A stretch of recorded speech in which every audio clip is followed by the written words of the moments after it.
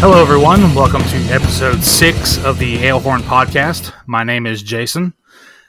I have 3 very special guests today, the members of Howling Giant. We have Tom Polzine on guitar and vocals. Hello. Zach Wheeler on drums and vocals. Hey! And the illustrious Seabass, or as his parents call him, Sebastian Altes on bass and vocals. How's it going? It's going good. So let's do the obligatory how did you get started questions here. So let's kick it to Tom and Zach. So how did you guys get together and have Howling Giant get started? Well, I guess we were playing in other bands in college at the time. This was actually started as a side project for both of us under the name Skulldozer. So I was in a prog band at the time, and it was super fun, but it was one of those sort of things where I think we were almost taking ourselves too seriously. So we started Skulldozer to kind of write songs about our Dungeons & Dragons campaigns and just focus on heavy riffs, kind of taking influence from bands like The Sword or Sleep. And it's just one of those things that I think kind of started to develop the more we started jamming that project. We just found it was super, super fun, and the creative ideas just kept coming. And before you know it, at least for me, it became the side project, or the main project, rather, pretty quickly. Yeah, I mean, same kind of situation. We were all just in different bands, like when we started this with our buddy Roger and our buddy Noel. And everyone was in a different band, and this was kind of the way to blow off steam. I know mine that I was in just kind of, shreddy metal, as it were, kind of getting a little too serious and getting ahead of ourselves. So it was nice to like blow off steam with this and write about Anthos the Minotaur or a dire bear. Well, and a funny thing I'm just realizing is that our first show ever as Skulldozer was on 420 in like 2012. Was that it? 2011? 2011. 2011. Yeah, I think. At the Elks Lodge in Cambridge, Massachusetts. Yeah. What a legendary show. Oh yeah, the two or three old men running the Elks Lodge had no clue what was about to hit. They were not happy with that show. Yeah, they weren't like. Yeah, they weren't they weren't happy that it happened. But well, the other band. What did too, we have? It was us and Knucklewagon. Knucklewagon was like straight up hardcore. I think Eric got a tooth knocked out that night. Yeah, it was sick. That dude, our buddy CJ, face planted on the concrete. I think from moshing. It was a high casualty show at that point. Man, that was a more aggressive era, wasn't it? I feel like now we kind of play to a lot more like the heady jams. People are out there kind of, in their own zone. Back then, you were getting teeth knocked out in Boston. Damn. Yeah. We need to go back to that. It's the thrash album that's coming up that, we haven't talked about at all. We haven't even discussed it amongst ourselves, but we'll commit to it on air tonight. I will hold you to that from now on until we get that album. How did you get started playing, Seabass? I mean, as far as music, myself, getting into music, I got a lot of from my dad, him being a bass player as well, playing a lot of metal. That's just kind of how I was raised. And so I was kind of raised in a more like less traditional sense of rather than learning, sheet music. I kind of learned everything by ear and, moved down to Nashville back in 2011 to go to school. And I've just been staying here ever since because the music scene is just so wide here. Everybody thinks it's just country music, but it's really not. And I was lucky enough to meet Tom at a bar that I was working at, and he mentioned that they were at the time looking for a bass player. And so I had an opportunity, and I thought, just what the hell, I'll just try it out. and it seemed to really work out in the end. We just kind of clicked immediately on the first practice jam that we had together, and it's been fun ever since. So yeah, it's been a really great time. And now you're listed first Yes. on the album credits. And I think, what people don't know is that we are actually referred to as Sebastian Baltus's Howling Giants. Yep. I was originally going for Sebastian Baltus and the Howling Giants, but, we had to tone it down a little bit. Yeah. It does have a good ring to it. So Marshall Bolton has just joined us, the new keyboard player. How about you? How did you get into playing music? I basically started with this whole entire project by knowing Zach first and foremost. We worked together. We're both drummers. We worked at a drum shop for a really long time. I knew Tom just through Zach. He would always hang around there at the shop as well. Yeah, just kind of like similar music. Me and Zach worked together for about 2.5 years or so, I think. Close to around that. Yeah. Time. So we became really good friends, and throughout this humble jumble of trying to find a bass player in Howling Giant, I was actually playing music with Seabass. So I was already friends with him, and I guess last year it was just kind of one of those decisions where it's like, hey, we need some help on the road, selling some merch and doing this. And I like to skate and do that. And I'd travel with the boys and being a nomad. So I took the opportunity. And then now we're kind of in the process of making me a full-time member and putting it all on the stage, I guess, Kind of one day at a time. I don't really. It's kind of a funny time to play music now, but it's been an awesome experience this past year. I would say almost 1.5 years now. Yeah, we took off that last tour. We picked you up in OKC, right? Mm-hmm. So we played a couple shows, and we picked you up. That was last year, right around this time, because we were touring around Psycho Smokeout. Just another legendary 420 show. We're just all about these 420 shows. Yeah. They're huge staples in our career. I'm all about it.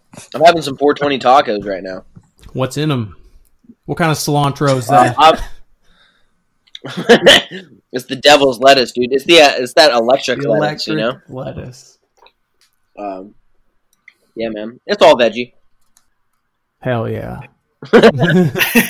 Thanks for clarifying. Yeah, it's like boca meat, or it's like meat that tastes like beef, but it's all. Is that jackfruit? What is jackfruit? No, jackfruit is delicious though.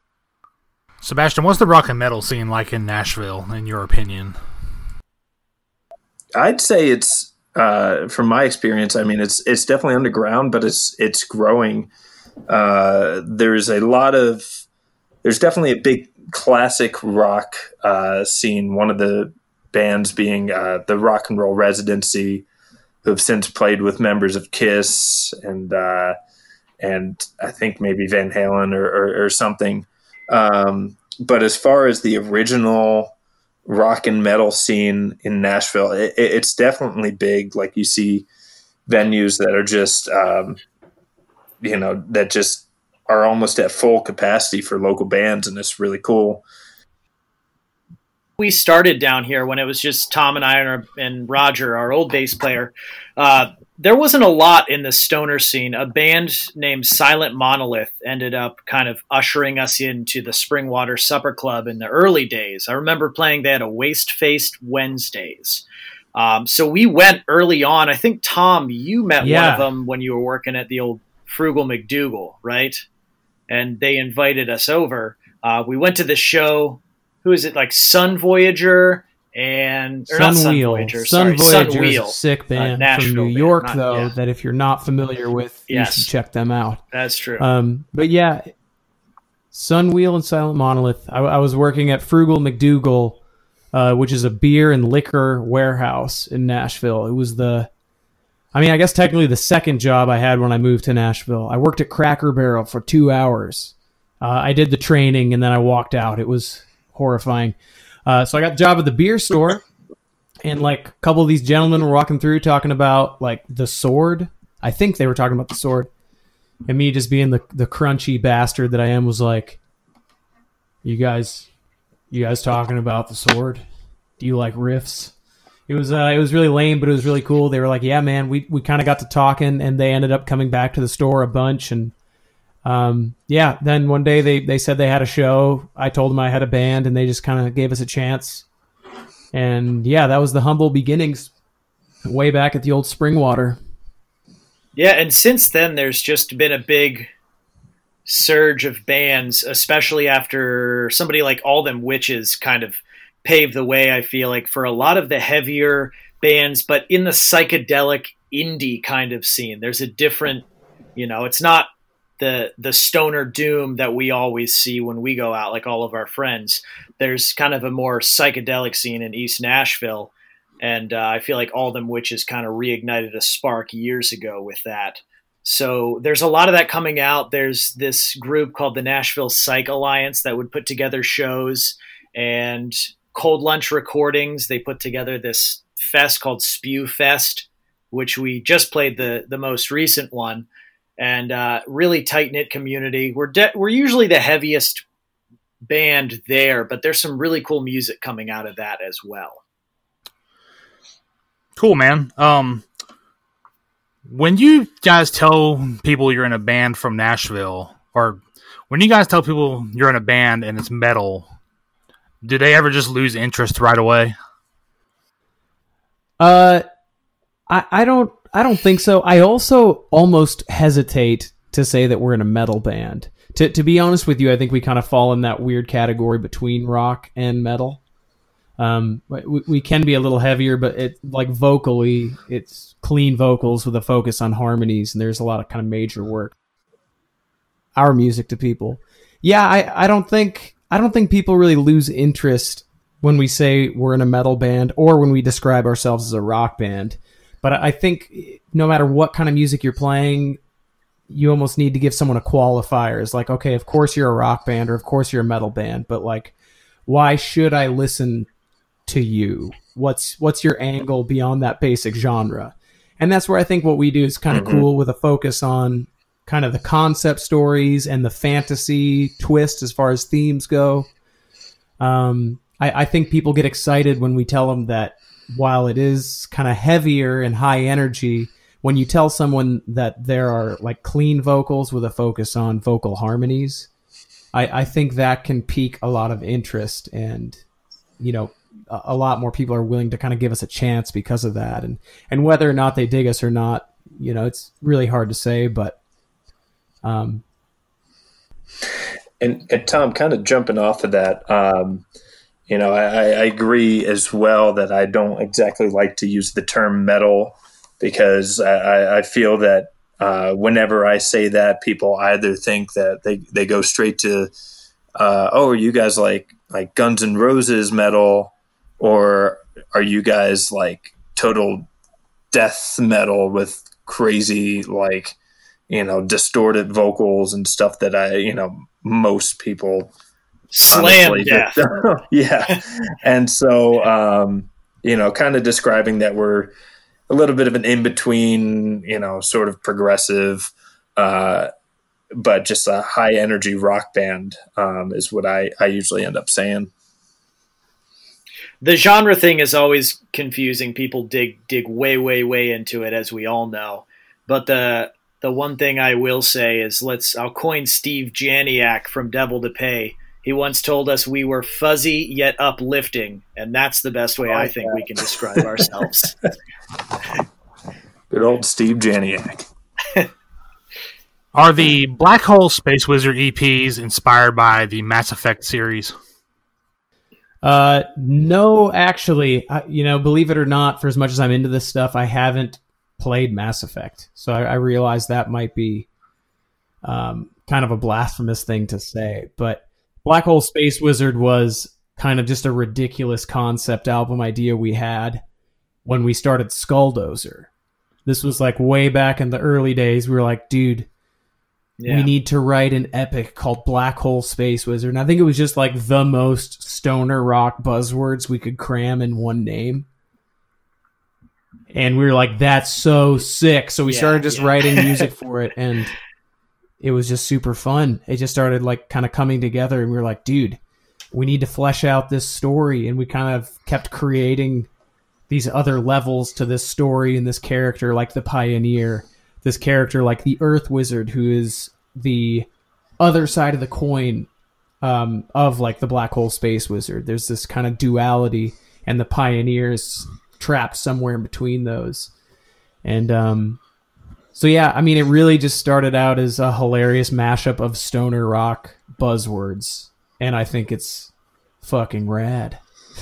Did we ever think in like 2012-ish, when we were really thinking about this, that we would record them in an episodic EP series? It's crazy that we've been able to put some of it together. I don't think we ever like almost intended to do anything legitimately as Skulldozer, but I think that's how like everything great kind of happens. You know, it's like it just has to be this stupid fun thing. And I think listeners can latch onto that sometimes, and people just enjoy like, oh, dude, they're writing a song about a black hole space wizard. Sure. Yeah, let's see what that's all about. And yeah, I mean, it's been fun for us. So that's kind of the creed, really. If it's fun and we dig it, I guess all we got to do is wrap up the story now. So but, yeah, you know, we'll get to it. We're going to get to it. And it's going to be, well, no, I can't. I was going to say it's going to be the greatest thing ever. But now we're going against what we said before. We're trying too hard. We need to write more Black Hole songs Space Wizard Part 3 will be awful. How about that? Set the bar low. What I can promise is that it will exist. It will exist. You heard it here first. I'd like to play Mass Effect. Now that we're on it, I got Elder Scrolls. They're amazing games. I think so. I think I'm going to dive back. Oh, you're getting back in the Elder Scrolls game. Dude, I need to wrap up Red Dead Redemption 2. I've been just side questing. I've been collecting pelts. I've been killing O'Driscolls. Catching horses, you know? Zach, did your wife mix and engineer this album and also your past releases? Yes. So we met in college in the Skulldozer days, of course. And she recorded the first couple tracks. You would get studio time at our college. You could sign up, but like the lower you were on the totem pole, the worse the hours were. So I remember going in, she got like a 4 a.m. to 6 a.m. session. And that's where we recorded 2 songs. Well, we went in to record Tusk of the Thunder Mammoth originally. And we had some time at the end and recorded the first incarnation of Whale Lord.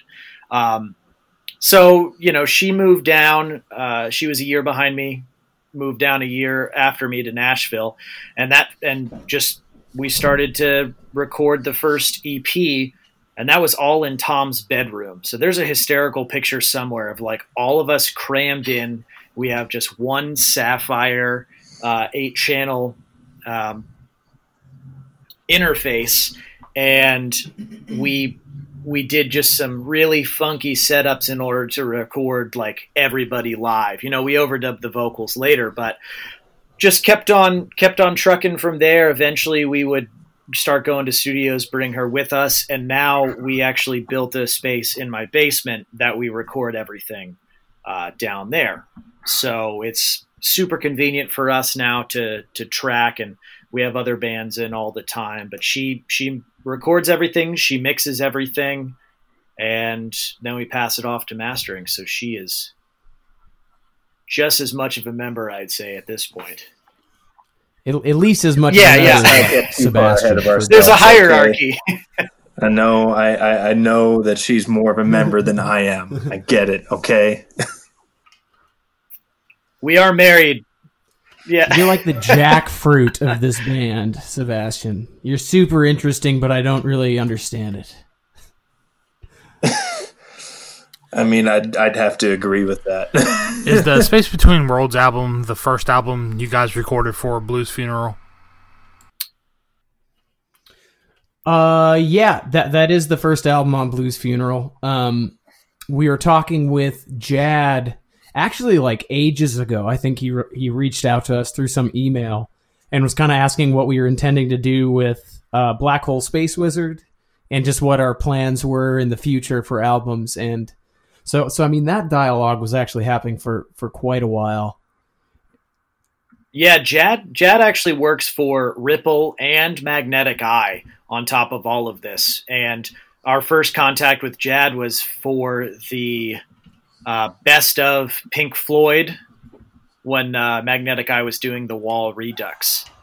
So he got us on that, and then we just kind of kept chatting over the years, and that's when he was putting Blues Funeral together. So us and Domcraft were the first two bands that he signed for that label. Is it a lot better having label help, or do you miss that DIY spirit? I mean, I guess it depends what you mean by label help, because we've gotten so much help from Jad in the way of like kind of advice and connections, but it's not really the sort of thing these days where you get like financial help from a label, if that makes sense. So I mean, we still have the like creative freedom to kind of write and record what we're going to do. But a guy like Jad and Blues Funeral has just been incredibly helpful when we're trying to, figure out what should we be doing next? What should we kind of be focusing on? And what do you have in mind for like releases and ways to help push this? So, I mean, it's really cool to have that resource. I think whether or not a label is right for you and your band is a really difficult question to answer right now. But I think that Blues Funeral. Yeah, and with the DIY part of it, there's still so much of what we do that's DIY. And I saw your episode before this was with Adam from Horseburner, and those are some DIY. Like, they kill it. They do everything themselves. And we were doing that for such a long time, but it's not like we've abandoned that aspect of what we do in any way. While we work with a booker, sometimes half the time, I feel like they show up like with experiences that we had just in past years. They'd be like, "Well, I have most of the shows booked, but we got these big gaps, so we'll go in and we'll fill out the gaps." There's still that part that we do. Yeah, I still feel like we do almost like everything, or at least help. It's like our hands are on everything. I think the idea that you can be a band these days that can just write music and let someone else take the reins, I think that's kind of a misguided idea. Like, maybe for some people that works. I've just never experienced it. I think that if you want to get anything done, like, you really do need to be willing to do it yourself, or reach out and just offer to help and figure out what you got to do. But you're very accountable for your own success to a degree. So when it comes to like, do we miss the DIY vibe? I would say we're still very much in the DIY vibe, but luckily we've met enough people along the way that can kind of offer advice and help us out in all these areas. But it is still very hands-on. Yeah, we're playing Pac-Man. And the label and the booking agent, they're the little power balls that enable us to eat ghosts. Come on. Devour the ghosts, yes. Are you Pac-Man or Miss Pac-Man? I see myself more as a Miss Pac-Man. I think if you want to get into that on air, let's just we have nothing saddle up, cowboy. No. Yeah, I mean, I'd say we started out as Mr. Pac-Man, but then over the years, I would say we've picked up the pace. There's just something a little bit more aggressive about Miss Pac-Man. A little faster pace, a little higher stakes, a little more story and development along the way. That bow. Have you ever thought about making Zach wear a pink bow when he plays live? Have we considered? I didn't hear what you said, but I assume it was. Have we considered making Zach wear a bow when he plays live? Can I just insert that as the question? Because the answer is yes. There was a show years ago.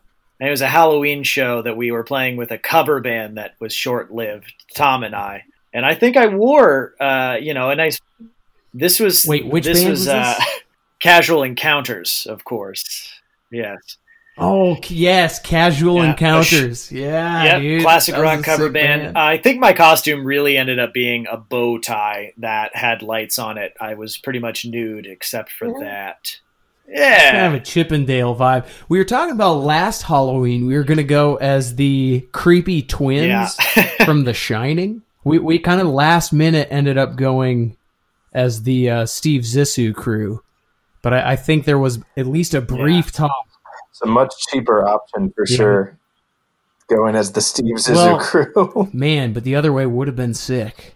Just like, I guess, again, we would have had to dress as girls. I'm really learning a lot about myself over this recording process.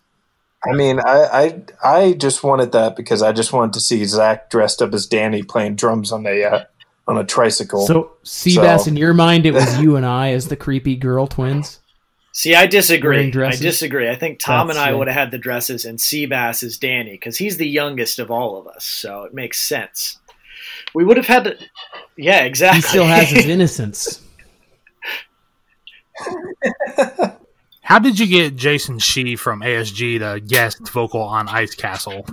Yeah, Jason Shy.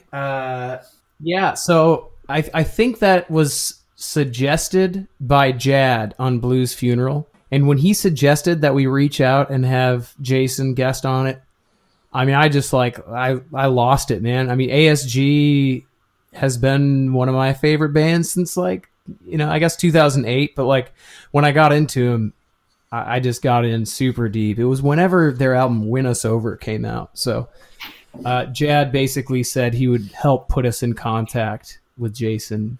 And we just kind of started talking, and I feel like we're super blessed. We were super lucky that he had the time and was willing to record. What a on that skilled, track. humble musician too. Yeah. Oh man, amazing. Yeah. And didn't really take, we didn't even have to really give him much direction almost. We were like, here's the track. Here's kind of what we're thinking for the vocal melody. And he just went in and just nailed it. So email, baby. Yeah. The cyber age. You just got to reach out to old Jason, and someone answered on the other end of that void. It was super awesome. How was the Psycho Las Vegas show? Was that the biggest show you guys have played at the time? Well, which one? We've done a couple now. So we did the Psycho Smokeout, and we did Vegas on, what was that, a Friday or Saturday? The first Zach? one Do you we remember were on the first year? Saturday. Yes. Was that in 2017? 2018. 2018? 2018. Yeah, and then 2019 was both Smokeout and the pool party. So, yeah. So, I mean, that first Psycho Las Vegas, our buddy Mike Kerr, that's why we were without bass player at the time, and we were just meeting Sebastian. The first one, we drove out in the hearse while we still had it, a really treacherous journey. We, at that point, that was probably the biggest show that we'd played. And then Smokeout was really awesome. And then this past year with the pool party was, I would say, the hottest show we've ever played. It was about 110 degrees when we went on, and luckily we had fans, blowing some air at us. Yeah, and keep in mind, this was the pool party. We were outdoors, 3 o'clock in Las Vegas when it's 110 out. Not a cloud in the sky, just beating down. So, I mean, that was a big show, but there was a huge gap in the audience. We had the first row of people, a couple rows of people, and then there was just no one. So when we started playing, I was like, oh, dude, no one's here. But then as you're playing, you look out and you're like, dude, it is absolutely packed, but everyone's just farther back in the cabanas and basically seeking refuge in the shade. And the people in the front, The people in the front managed to get some shade from the actual band, like band shell or the band, whatever you would call it, the stage. But there's a clear line of where the shade ended, and it was just sun beating down, and there was no one standing there because literally it would melt you. I took my Flying V out of its case, and the tuning pegs were so hot to touch. I had to like leave it in the shade for like a half hour before I played. Also, they would try and have ice cold waters on the side of the stage, but even though when they would put the ice in the tubs, not like 10 minutes later, it would just be completely melted. And so you'd just be drinking hot water while trying to play. And that was kind of a tough thing to get over, but we pushed through.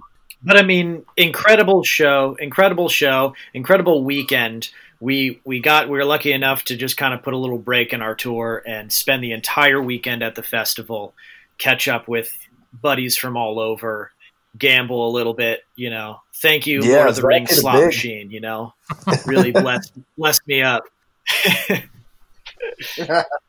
What'd you win, Zach? Like $40?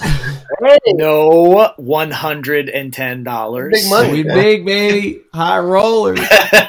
So I don't know if they do it anymore, but the key at the time was like, if you're sitting at a slot machine, they keep bringing you cocktails. Granted, they're weak, but they're free as long as you're gambling. Oh yeah, that was the way. I think they've amended that though. I think now, especially with this festival, they see crunchy duders like us, and they're like, "Nah, we get your game. You're not getting these free cocktails." I don't know about that because I still got a free cocktail just from sitting at a penny slot machine, literally doing nothing. So yeah, you're not as crunchy as well, Tom. Sebastian. You're a young, handsome man. Dude, you should see me right now. The quarantine crunch, it's amazing. The neck beard's growing, and I'm like, dude, just let it go. Just see what happens.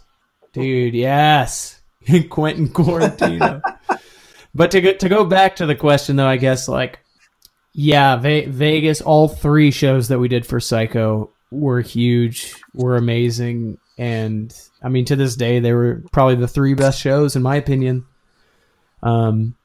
Even the one out in the hot Vegas sun, there were just so many people at that pool.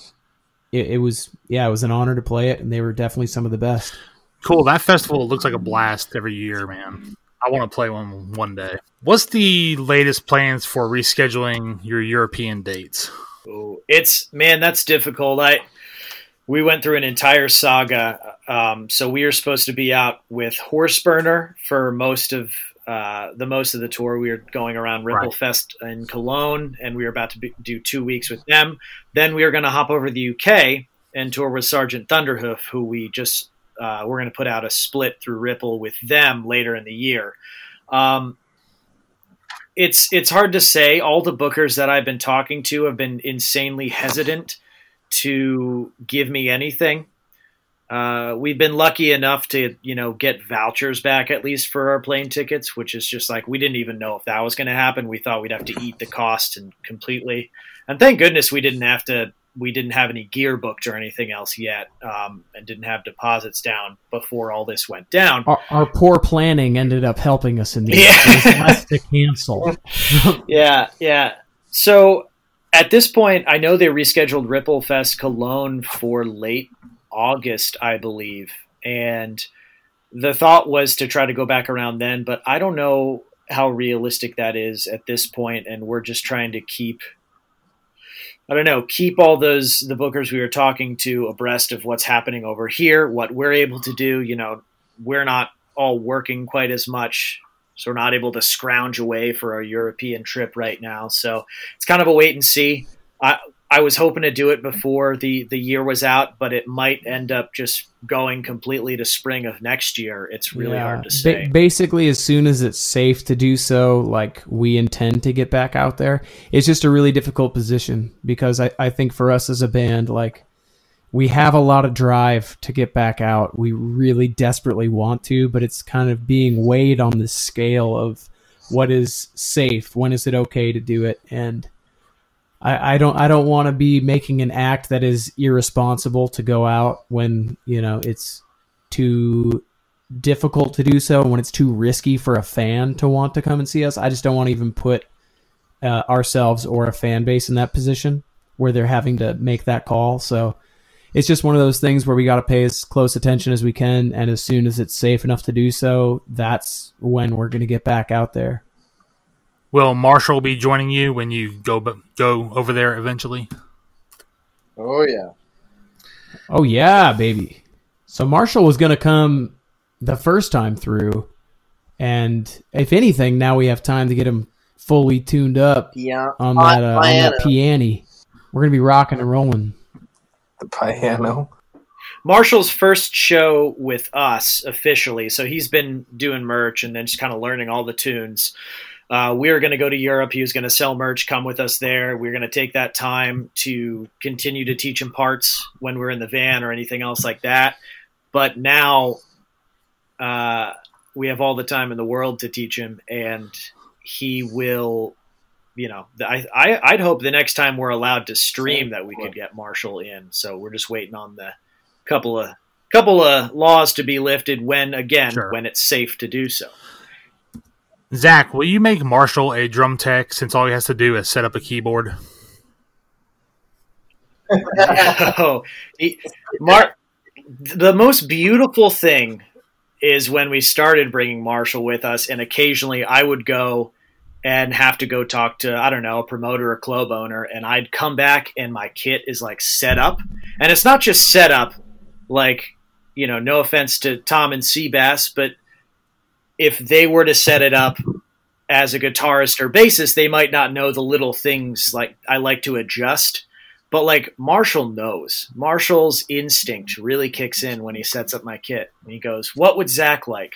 So I'd like to keep that sort of vibe 100%. Going. But that's also because we hung out so much and we talked drums so much for a really long period of time in both of our lives, and then we're on the road with each other. So it's just like, oh, I already know what Zach likes. Like, get out of my way. I already know this goes here.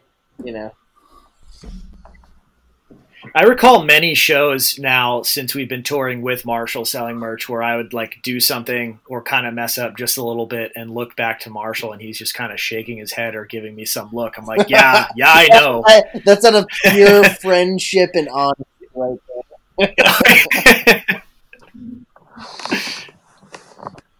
I just want to add that having a bass player set up your drums sounds like a terrible idea.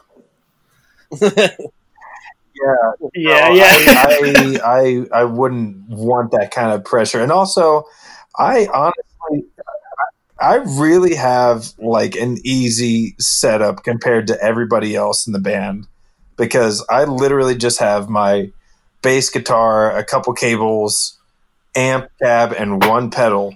That is it. I don't even have a tuning pedal. I just have a little clip-on tuner. And so I'm usually able to get set up in like 2 seconds. And then I'm just kind of waiting around for everyone else. But if I were to help out with drums at all, I'd probably break something. I know, honestly. Sebastian, you should be my guitar tech. If you've got all this time. All right, guys, that does it for my general questions. So we're going to go to the lightning round portion of the podcast. Just pick whichever answer suits you. Sword or axe? Sword. I'm a sword man. Bow or crossbow? I'm a crossbow guy. Gotta be the crossbow. Yeah. Yeah, I go crossbow as well. I mean, a bow is sick, but a crossbow, I don't know, man. Point and shoot. It's nice and easy. All right. Wizard or warlock? Well, that's gotta be warlock. Warlock, 100%. Probably go with warlock as well. Oh, wizard for sure. Oh. Black Hole Space Warlock. It's the next series we're going to work on. Throwing star or throwing knife? Throwing star for sure. Yeah, throwing star is dope, but I just feel like a throwing knife's more effective. Yeah. I stand by a throwing knife. I feel like... Well, totally. It's not a matter of being effective. I want a throwing star to like... Remember in South Park where they threw one at Butters? It needs to hurt, but not kill. That's kind of the idea. Well, what could you have more accuracy with, though? A throwing star or a throwing knife? Like, I'd feel like a throwing knife would be more accurate. Oh, false star is definitely more accurate. Yep. You got all those Better angles. aerodynamics. I think we're split. I'm standing by throwing knife on this one. Yeah, to each their own. I'm with you, Tom.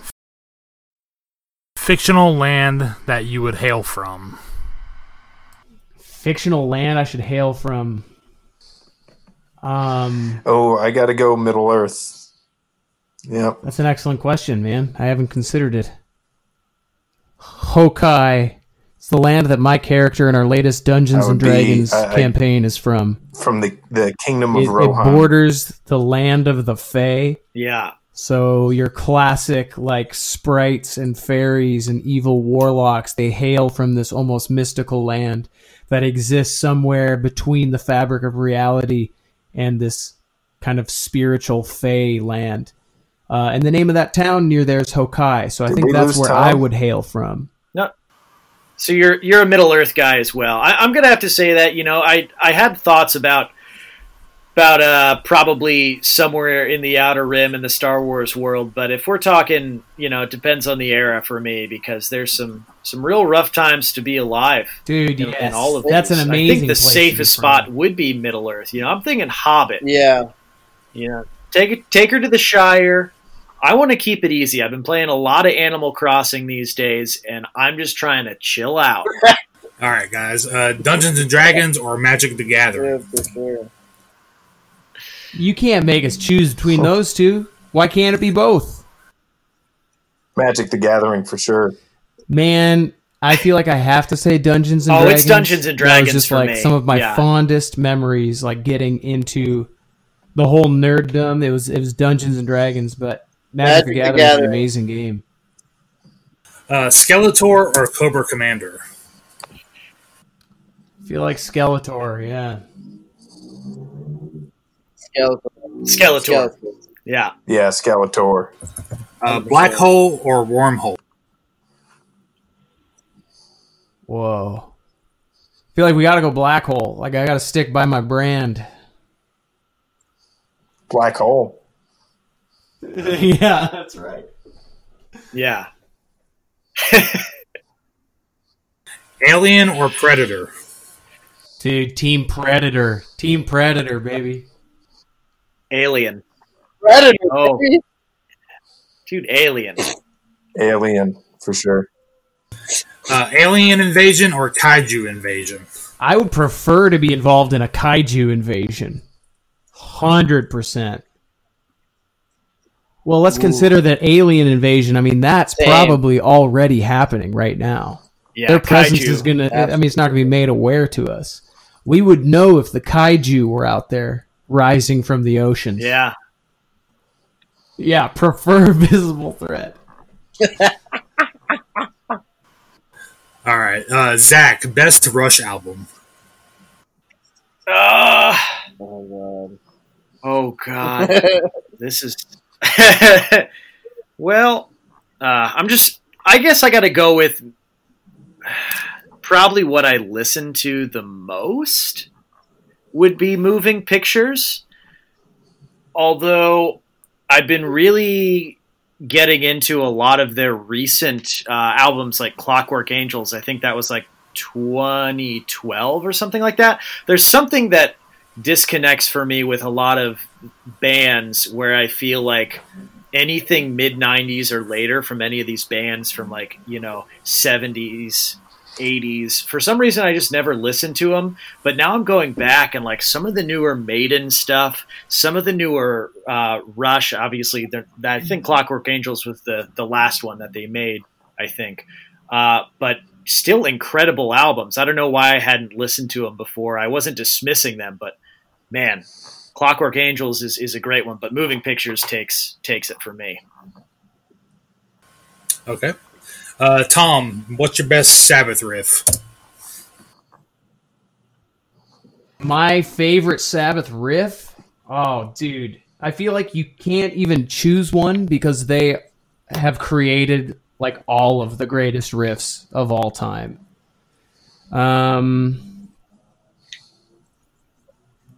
Yeah, I think when it comes to Sabbath, I just have to say no comment. I think I can't even comment on that because, like, as soon as I put one on record, I'm going to hate myself for saying it. But Tony Iommi, I think, is just, I guess he's starting to get a lot of love, or I guess he's always had a lot of love in the stoner scene, but, like, even across that, it's like, I just feel like sometimes it took the world too long to see the genius in his songwriting and in his riff writing. So, I mean, it's hard to say. I don't think I can really comment on that. I'm going to back out. I'm going to wash my hands of this question. Seabass, Balls to the Wall or Blood of the Nations? I mean, come on. Balls to the Wall. That's, first of all, I mean, that kind of question is just... Balls to the Wall is classic as much as I love Blood of the Nations. Funny enough, Blood of the Nations had the album cover with the peace sign that had blood all over it was my dad's hand that they shot that in Nashville. But no, I've listened to Balls to the Wall ever since I was a little kid, and my dad still has the bass that he used on that recording in his basement that never goes anywhere. It's his baby. And so whenever I touch that thing, he always gets really pissed, which makes it really fun. Did you ever meet Udo? Oh, yeah. Yeah. How tall is that dude? Really not tall at all. I mean, granted, I'm a tall guy, but he's probably like, I don't know, 5 foot something, maybe a little bit more. He's a really short guy, absolutely incredible voice. And he's still, just an awesome dude. Marshall, let's go with favorite John Lord performance. Honestly, I'm not super familiar, but yeah, that's what I would have to say. If I had to. Okay, Highway Star is. What'd you say? One more time. Sorry, broke up.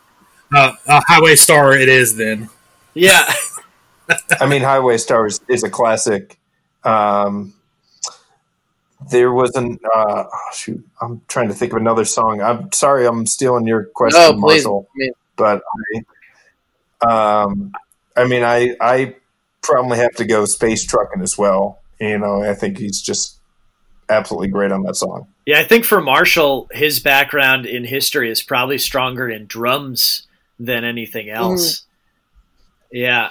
He's, he's still learning the ways and the history of the keyboard. He's learning to respect it, and he's learning to respect us.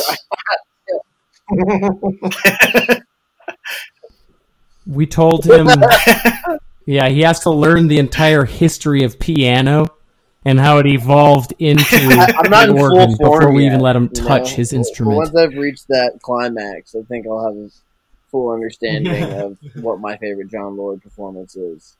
So it's coming. Can't wait till you climax, dude. All right, Marshall. We'll just go with your favorite Bon Jovi song.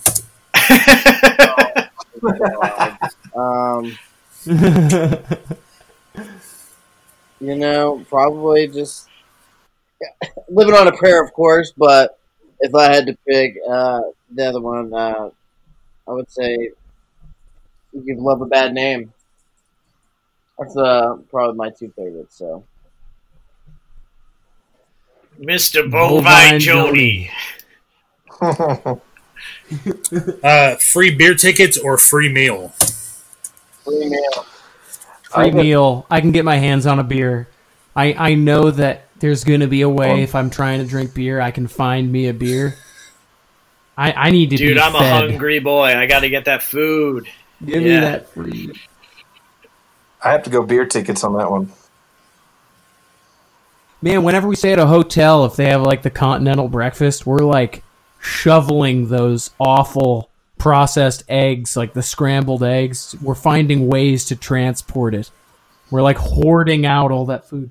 I'm stuffing them in my pockets, putting them in my socks. Any crevice I can find, those eggs are going. Most misunderstood Looney Tunes character. Elmer Fudd. The question was misunderstood Looney Tunes character? Yeah. Who was like the Spartan alien? What was his deal? Marvin the Martian. I just don't understand him. Therefore, I think he is misunderstood. And let's talk about Elmer Fudd for a second. He was just doing his part in population control. Yeah. You know? I think anyone can understand that.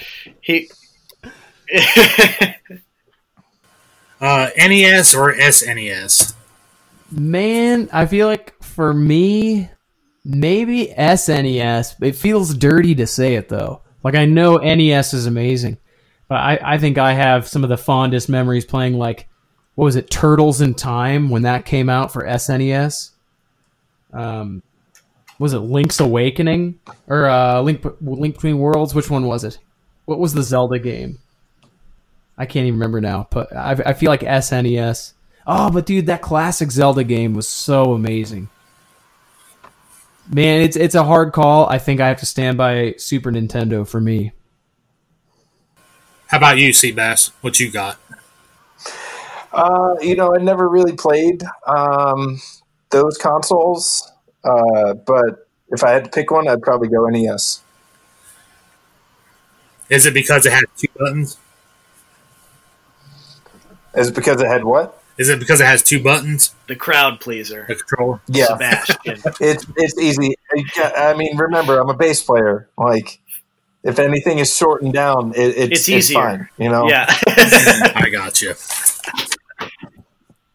All right, guys, last question here. Spanish flu or Black Death? What you got? Oh, man. Let's go Black Death. Let's go out heavy. Yeah, I got to agree with that. I mean, if I'm going out, like, being able to say that you died from Black Death. You know what I'm saying? While I'm listening to Black Tusk, hell yeah, like, let's do it. You know? Spanish flu sounds sexier. I feel like I could have a calimocho, have a nice red wine. Oh, dude. I think Spanish flu does sound sexier, Tom. Like, it sounds a little more just... I know it would wreak havoc on our bodies, but it sounds a little more appealing, sensual, possibly. You talked about having a nice... That's what I'm saying. I'd have my feet dunked in a giant bowl of paella. I'd be like smoking unfiltered cigarettes and drinking red wine until I die. I imagine that's how people go with the Spanish flu. That's just for me. It's not for everyone. All right, well, that's been Howling Giant with slight technical difficulties tonight. Make sure you check out their live stream that they did on YouTube and also stream their stuff on Spotify and other streaming platforms. Also, buy some merch from them and look out for tour dates, hopefully in the not-too-distant future, but we'll see. Also, try to catch their Dungeons & Dragons live stream on Twitch whenever they get that going. It should be a blast. My name is Jason, and thanks for listening. We'll see you on episode 7.